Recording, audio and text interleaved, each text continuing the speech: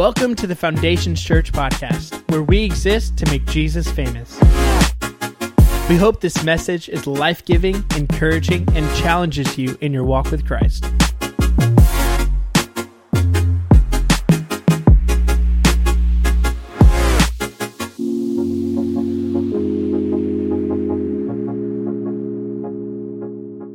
Our look at the Last Supper, and this is going to be our last week in this section. We're coming up on Good Friday. We're celebrating the resurrection on Sunday. And so far, we've covered John 13 through 15. I've said this a few times, but just in case you've missed it, we hit John 17 at the end of last year.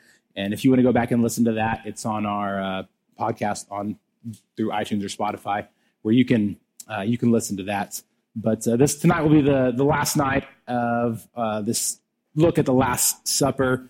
And it's the last chapter of Jesus's discussion with his disciples in this upper room discourse before he's crucified. Because in chapter 17, he's praying to the Father. And so chapter 16, this is his kind of final words to his disciples before he's crucified. And then, he appears to them after the resurrection and speaks to them then. But this is the last words before the crucified Christ. If you've got your Bibles, we're going to be in John 16, verses 1 through 4. You can open up the app.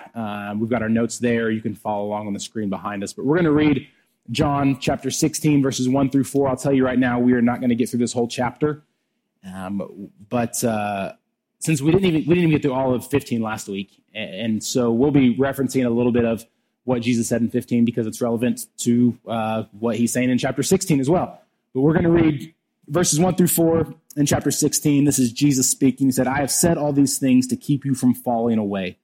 They will put you out of the synagogues. Indeed, the hour is coming when whoever kills you will think he is offering service to God. And they will do these things because they have not known the Father nor me. But I have said these things to you that when their hour comes, you may remember that I told them to you." Jesus is saying, I've said these things to what? To keep us from falling away, to keep us from losing trust in him.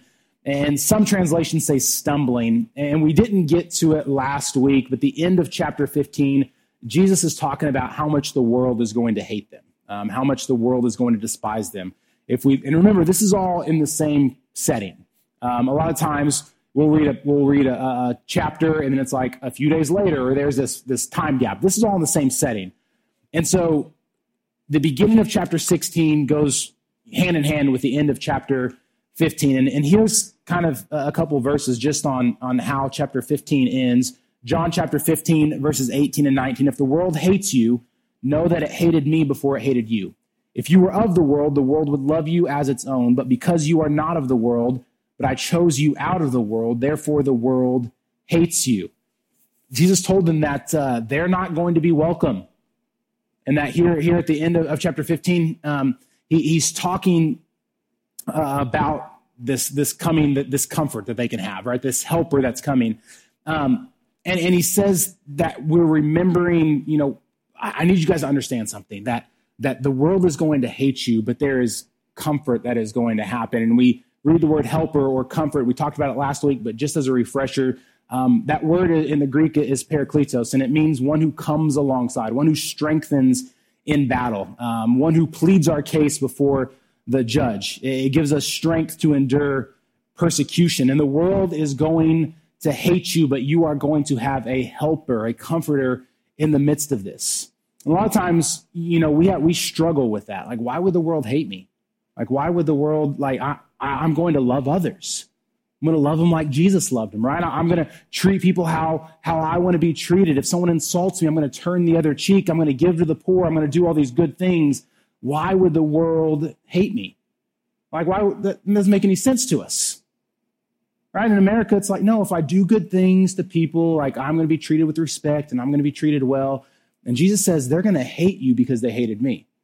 They're going to hate you because they don't know me. They don't know the Father. They will hate you because you are not of this world. That in their hatred, the enemies of the cross, this is what they are, enemies of the cross. They're not right? They're children of wrath. They're enemies of God. We've covered this before. We can look in Romans. We can look in Ephesians, how it describes the world, that they're hostile to the things of God.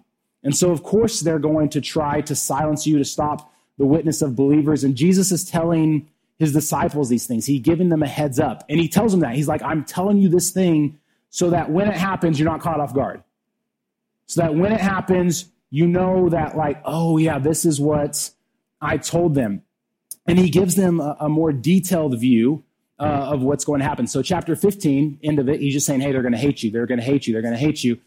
And then in chapter 16, he says this. He says they're going to kick you out of the synagogues, and whoever kills you will think they're doing the Lord's work.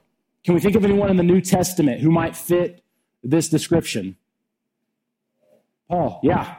Before his conversion, Paul, that he thought he was doing the Lord's work. And he mentions this a few times in the New Testament, post-conversion. And we read a few verses in Acts chapter 22, verses 4 through 5. I persecuted this way to the death, binding and delivering to prison both men and women, as the high priest and the whole council of elders can bear witness. From them I received letters to the brothers, and I journeyed toward Damascus to take those also who were there and bring them in bonds to Jerusalem to be punished. We look at Acts 29, 9 through 11. I myself was convinced that I ought to do many things in opposing the name of Jesus, and I did so in Jerusalem.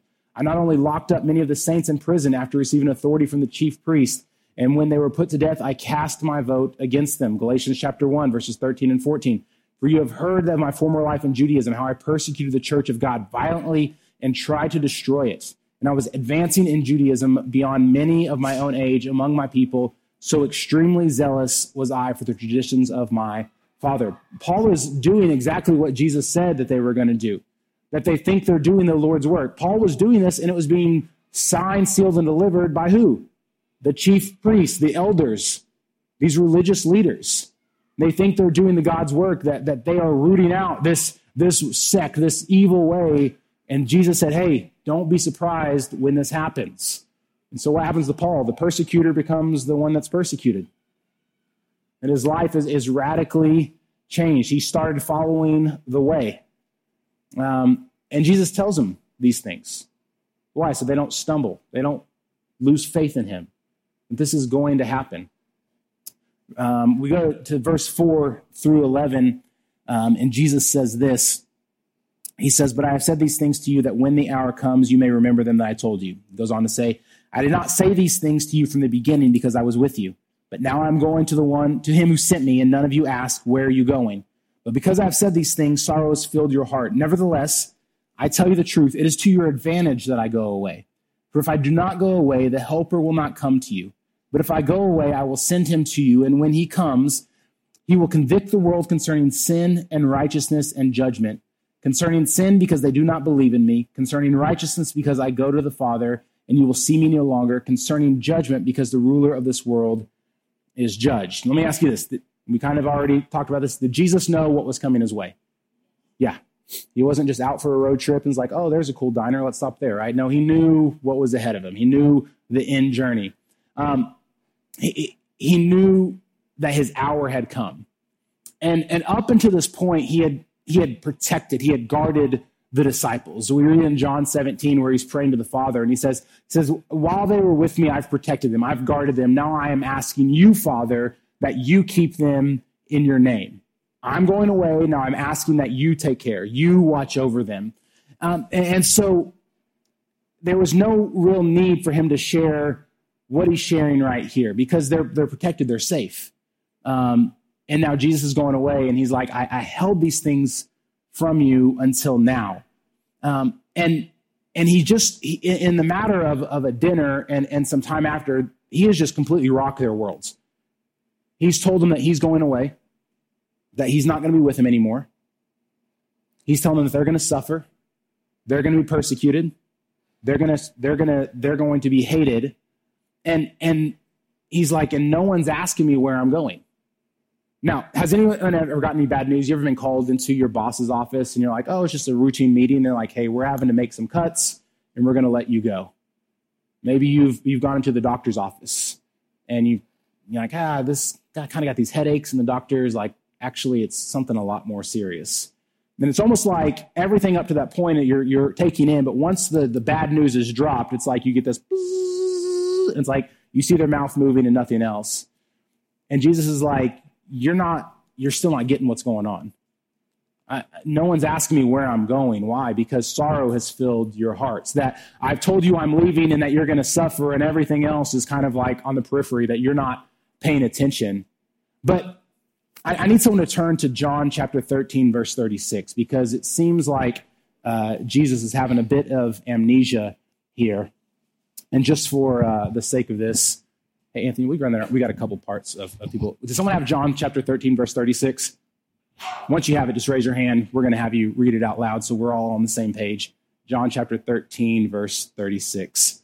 Because Jesus says, I've told you I'm leaving and no one is asking where I'm going. But we need to remember all the way back to John chapter 13. Anyone, just raise your hand. Who's got it?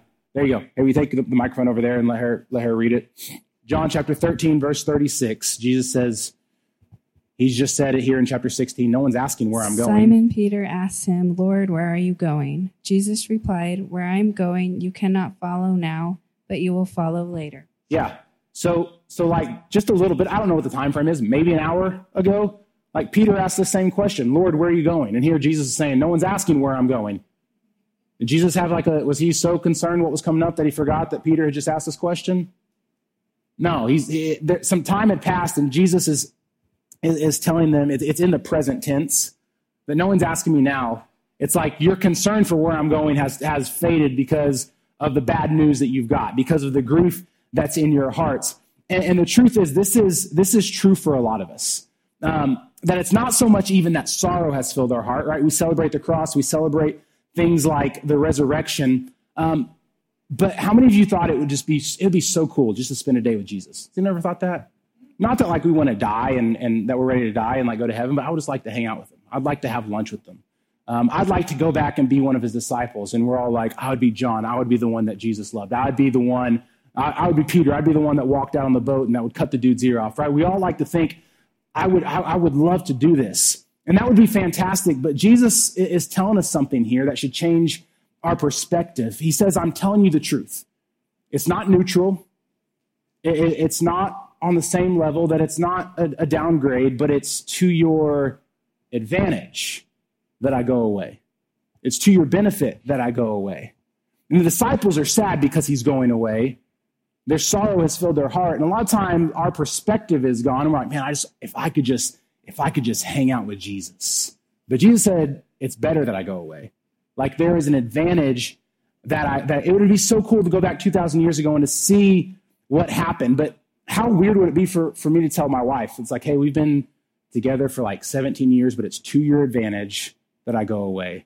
It's to your advantage that I leave you. It'd be like, what are you talking about? Like, you're crazy. It's to your advantage that I get an apartment and I sleep a full night, right? It's to your advantage. Like it doesn't. And so the disciples are like, we've been around you for 3 years, learning from you and seeing you and doing all these cool things. And now you're saying it's to our advantage that I leave. But something happened between the resurrection and the time of the ascension where nothing changed as far as Jesus leaving, but the disciples' perspective changed. Because we see in Luke chapter 24, verse 50 and 52, he said, he led them out as far as Bethany, and lifting up his hands, he blessed them. And while he blessed them, he parted from them and was carried up to heaven, and they worshiped him, and they returned to Jerusalem with great joy. And were continually in the temple blessing God. Saying goodbye is difficult. Saying goodbye to someone is hard. But something shifted in the disciples' mind because they were filled with sorrow because of what was coming. The persecution is still up ahead. That hasn't changed. Jesus still left. That didn't change. So what was it that happened? Their perspective shifted to where they were like, I'm getting it now. That Jesus said it's to our advantage. And so if he is leaving, as much as it may hurt to see this master, our Savior, leave this earth, there is something that's to our advantage that is coming to this earth. And here's where I'm talking about our perspective is a little off, and we kind of get in the same boat, maybe a different side of the same coin as the disciples, is that we don't understand the working of the Holy Spirit in our life. Real quick. Okay, so So we're going to do a little word association. Okay, so I need everyone to participate. I'm going to say a word, and you just shout out like the first thing that comes to your mind. Okay? Ready? Are you guys good? I need everyone to participate. Like, I don't need you to think about it. Just do it. Okay, so if I say hot. Cold. Okay. Fast. Rain. Okay. You don't have to have the same answer. Just shout out whatever. It's all good. Jesus. Christ, Son. What'd you say? Shout out what you said. No, this is no. God. Okay. Water. Church. Holy Spirit. What are some of you wanting to shout out right now? I'm just curious. Huh? Comfort. Everywhere. Yeah. Do our minds go to the gifts of the Spirit sometimes when we think of this word? Sometimes. Yeah. And why am I doing this? I think it's, so maybe I just have a skewed point of view from how I grew up. But I've been to a few different churches in Oklahoma. Grew up in one in Sapulpa. Worked at one in Oklahoma City for 5 years. Worked at a church in Jinx for about a year. Been here for about 7 years. I visited my uncle was a pastor in Wagner for a while. I went to a church in Ardmore. So I've been to these different churches around the state, right? And a lot of times when we talk about the Holy Spirit, our mind jumps to the gifts of the Holy Spirit. And the gifts are fantastic. God gives the gifts as he sees fit to the individuals. Why? For the building up of the church. Yeah, that's absolutely 100% part of the Holy Spirit. But a lot of times that's where our mind goes. And if we're trying to think, if I was like, hey, we're going to do a teaching over the Holy Spirit, there's a chance, and none of you, because you're all totally sane and normal. If I was like, hey, we're going to do a teaching over the Holy Spirit, we might get some crazy people in here. Right? People thinking like, okay, when are we going to bust out the shofar and start doing Jericho marches? Like, when are we going to do that? Right? And you got it's okay to laugh. It's like, we know those people. It's okay. But Jesus talks a lot about the Holy Spirit and his working in our lives before Paul talks about the gifts of the Spirit later on. And so Jesus is saying it's to your advantage. It's advantageous for you that I leave because I am sending something that is for your benefits. And so I just want to take some time because he says it's advantageous right here in chapter 16. So why is it advantageous? Why is it for our benefits that he leaves? What does the Holy Spirit do for us, inside of us, working in us? Not the gifts that are for the benefit of the church on the outside, but what does the Holy Spirit do for us inside of us? Because if there's no transformation inside of us, it doesn't matter at all what we do out to the church. It doesn't matter at all. You'd be like, well, I have the gift of prophecy. Well, if your heart hasn't been changed, I don't really care. I just want to take a couple of minutes and look at what the Holy Spirit does for us that we see in the Gospels and look at that. So we look at John chapter 7, verses 37 through 39.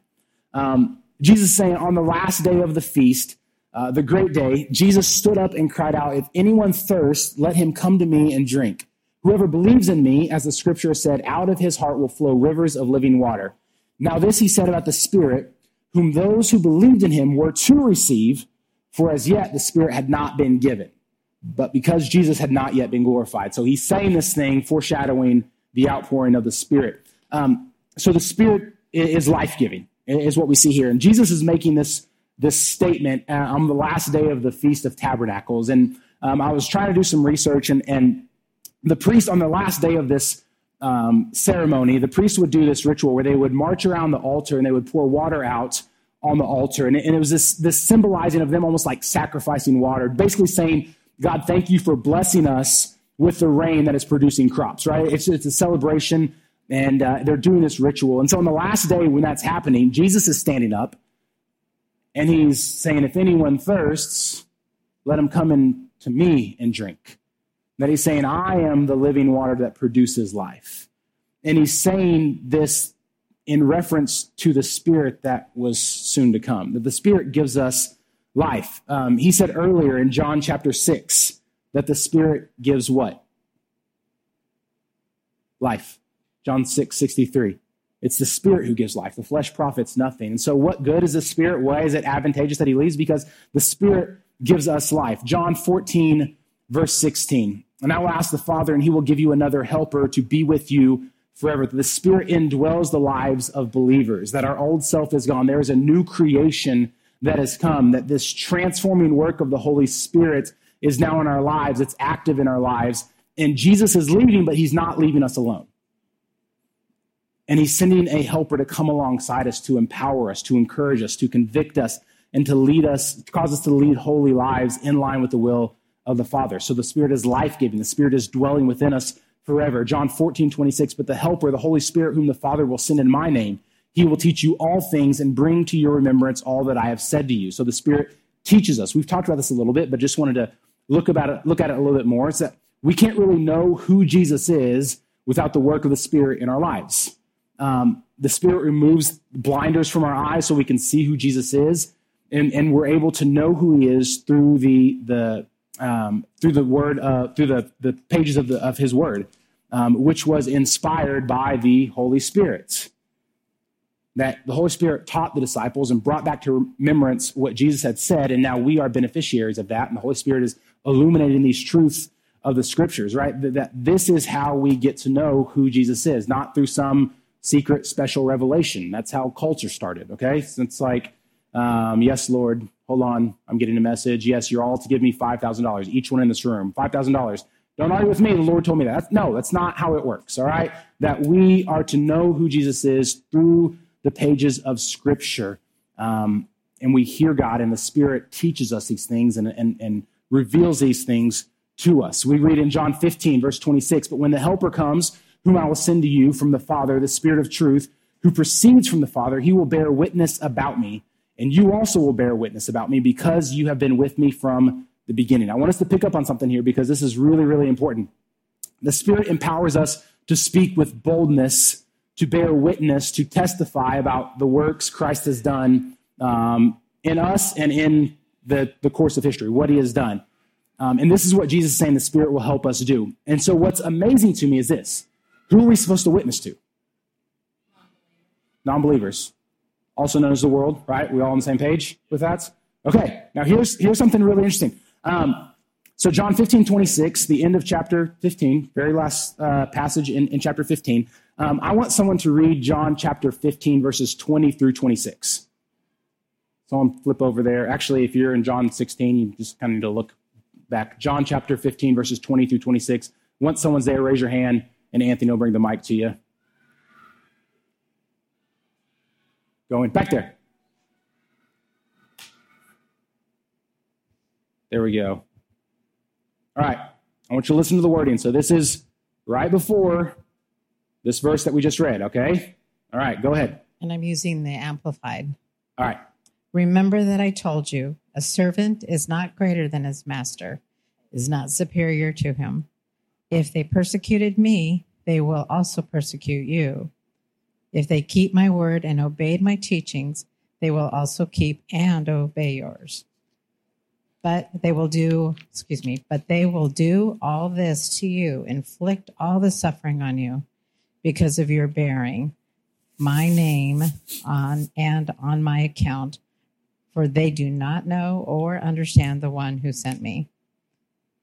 If I had not come and spoken to them, they would not be guilty of sin or would be blameless.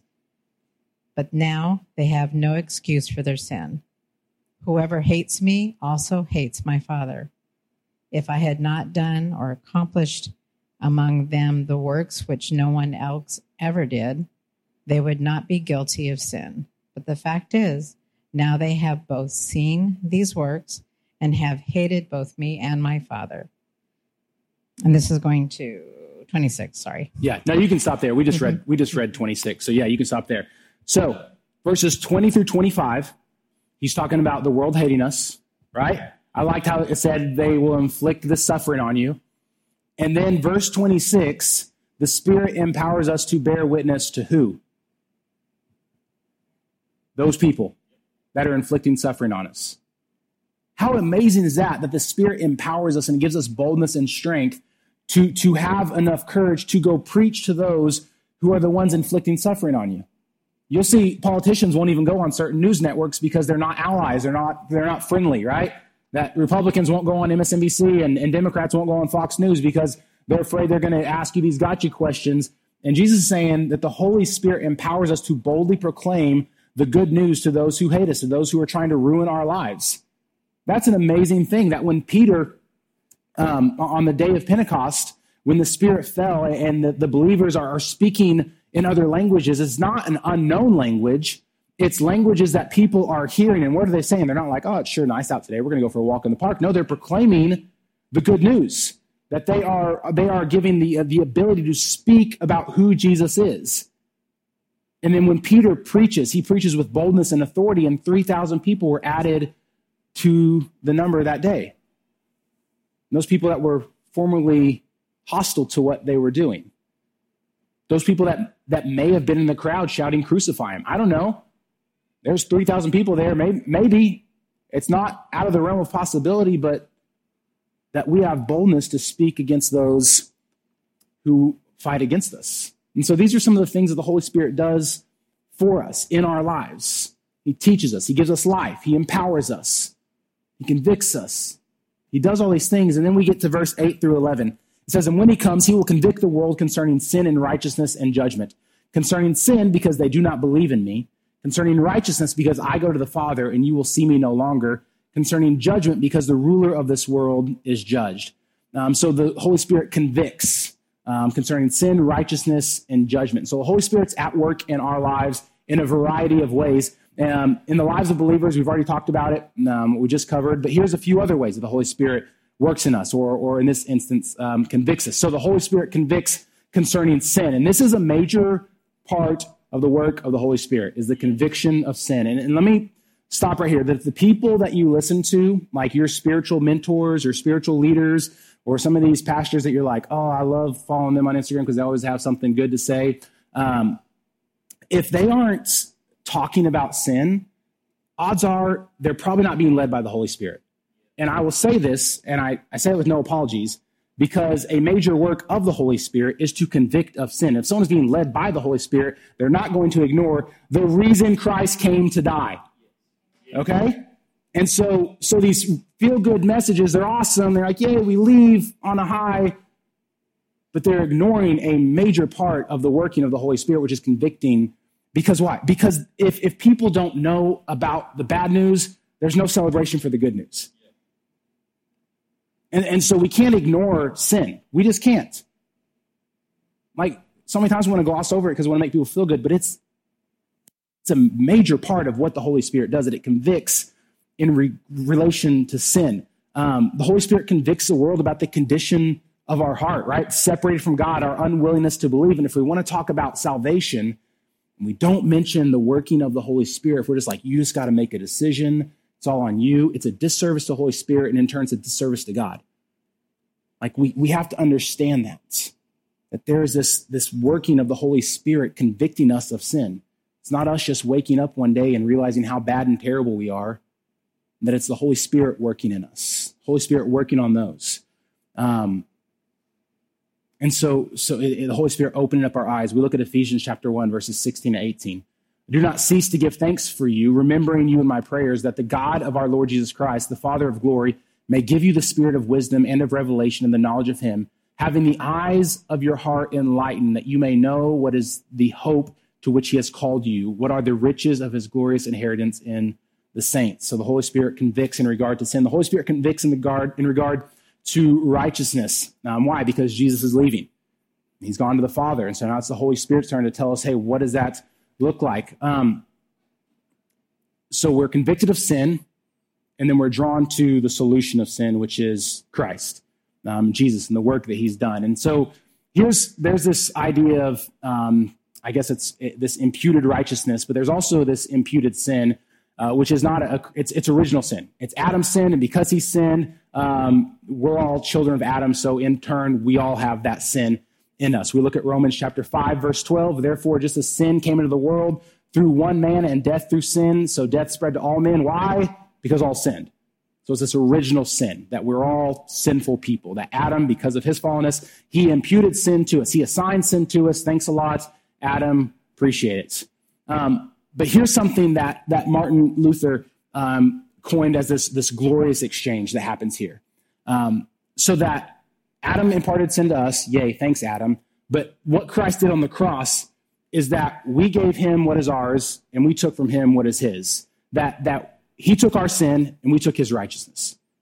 That what's ours is his, and what's his is ours. And Romans 8:10 says, but if Christ is in you, although the body is dead because of sin, the spirit is life because of righteousness. 2 Corinthians 5:21. For our sake he made him to be sin, who knew no sin, taking our sin, so that in him we might become the righteousness of God. That Christ's righteousness is imputed, is assigned to us, that there's a standard of righteousness that is not anything on our own merit. There's no self-righteousness, but he's convicting the world of righteousness. Hey, that this is the way, that it's through Christ that we are righteous through him. So he convicts concerning sin, concerning righteousness, and concerning judgment, because the ruler of this world has been judged. And this is one that I struggled with to understand a little bit, so I'm going to give it my best shot. And if you don't like it, I don't blame you. I don't know if I even like it. But in this context, we see that it is this world, the world that the prince of this world, the ruler of this world, is judged. Who's the ruler of this world? Satan. Okay, yeah, Jesus mentions that a few times in John chapter 12:31, John 14:30, talking about the ruler of this world. So the ruler of this world is judged, which even in this context kind of blows my mind, that the ruler of this world is running around, but still it's under the sovereignty of God, the authority of God. There are some things that we have to be okay not knowing when it comes to God. I don't want to be able to figure out everything about God. We look in Isaiah where his ways are far beyond our ways. And so there's some things we're like, well, why is this? I don't know. So why is the ruler of this world allowed to do? I don't know. But I know that he is. But the ruler of this world is judged. And this is the future tense. So when Jesus is talking to his disciples, he hasn't fully been judged just yet, but it's a certainty. It's coming in a matter of hours, matter of days, because a lot of times we will assign characteristics to Satan that he doesn't have. We make him out to be a lot more powerful than he is. And Satan is not omniscient. He's not all-knowing. And so while he is working in the hearts and the minds of the Pharisees and in Judas and in Pilate and the crowds and all these things, and he sees Christ die on the cross, he's probably like, yes, I did it. Victory, right? But the resurrection happens. And so the ruler of this world is judged. Cool, you thought you had control. Well, I'm going to show you who's over death, who's over sin, who has authority. Yeah, you're looking at him. So the ruler of this world is judged. And so in turn, that the Holy Spirit convicts concerning judgment. And so because the ruler of this world is judged and condemned and destroyed, the Holy Spirit allows us to take an accurate view, an accurate judgment of who Christ is. We see that in Colossians 2:15, that Jesus, he disarmed the rulers and authorities and put them to open shame by triumphing, I'm tongue-tied there, over them in him. Hebrews 2:12. Since therefore the children share in flesh and blood, he himself likewise partook in the same things, that through death he might destroy the one who has the power of death, that is, the devil. So the ruler of this world is judged, and the Holy Spirit convicts concerning judgment, that the ruler has twisted this view, this judgment of who Christ is. 2 Corinthians 4:4, in their case, the God of this world, ruler of this world, has blinded the minds of unbelievers to keep them from seeing the light of the gospel of the glory of Christ, who is in the image of God. So the Spirit convicts us. It shows us our fault. It refutes these preconceived ideas and brings to light our wrong way of thinking. And since the ruler of the world is judged, our eyes can be opened to see the truth about Jesus is. We look at John chapter 9, verse 39. Jesus said this, for judgment I came into this world, that those who do not see may see, and those who have become blind, or those who do see may become blind. And so, like I said, take it or leave it. I may be way off on that. But it just seems that the Holy Spirit does a lot more than sometimes we give him credit for.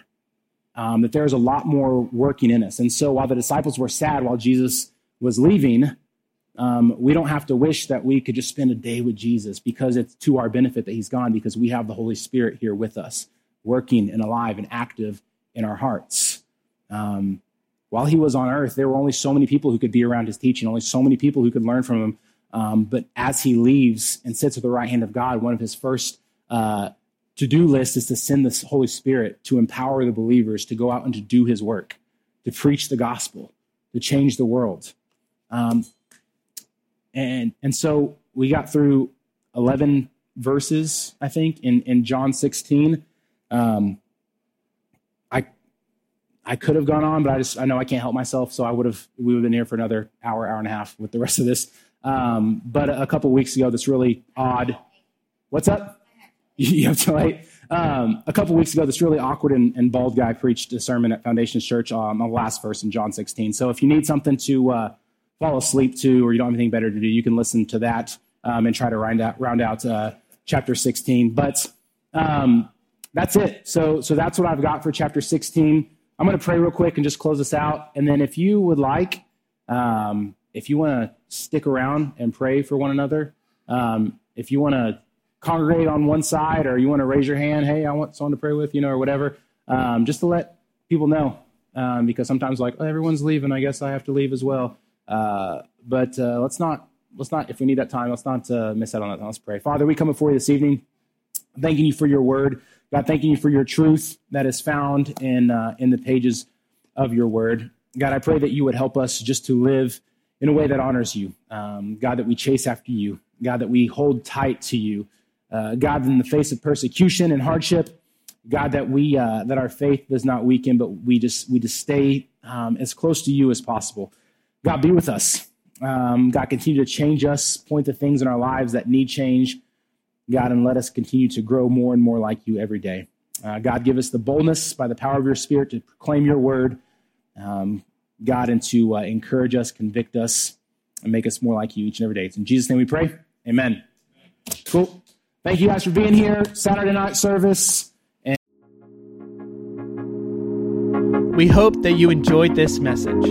If you have any questions or want to reach out to us, you can email us at info@foundationschurch.tv or visit our website at foundationschurch.tv.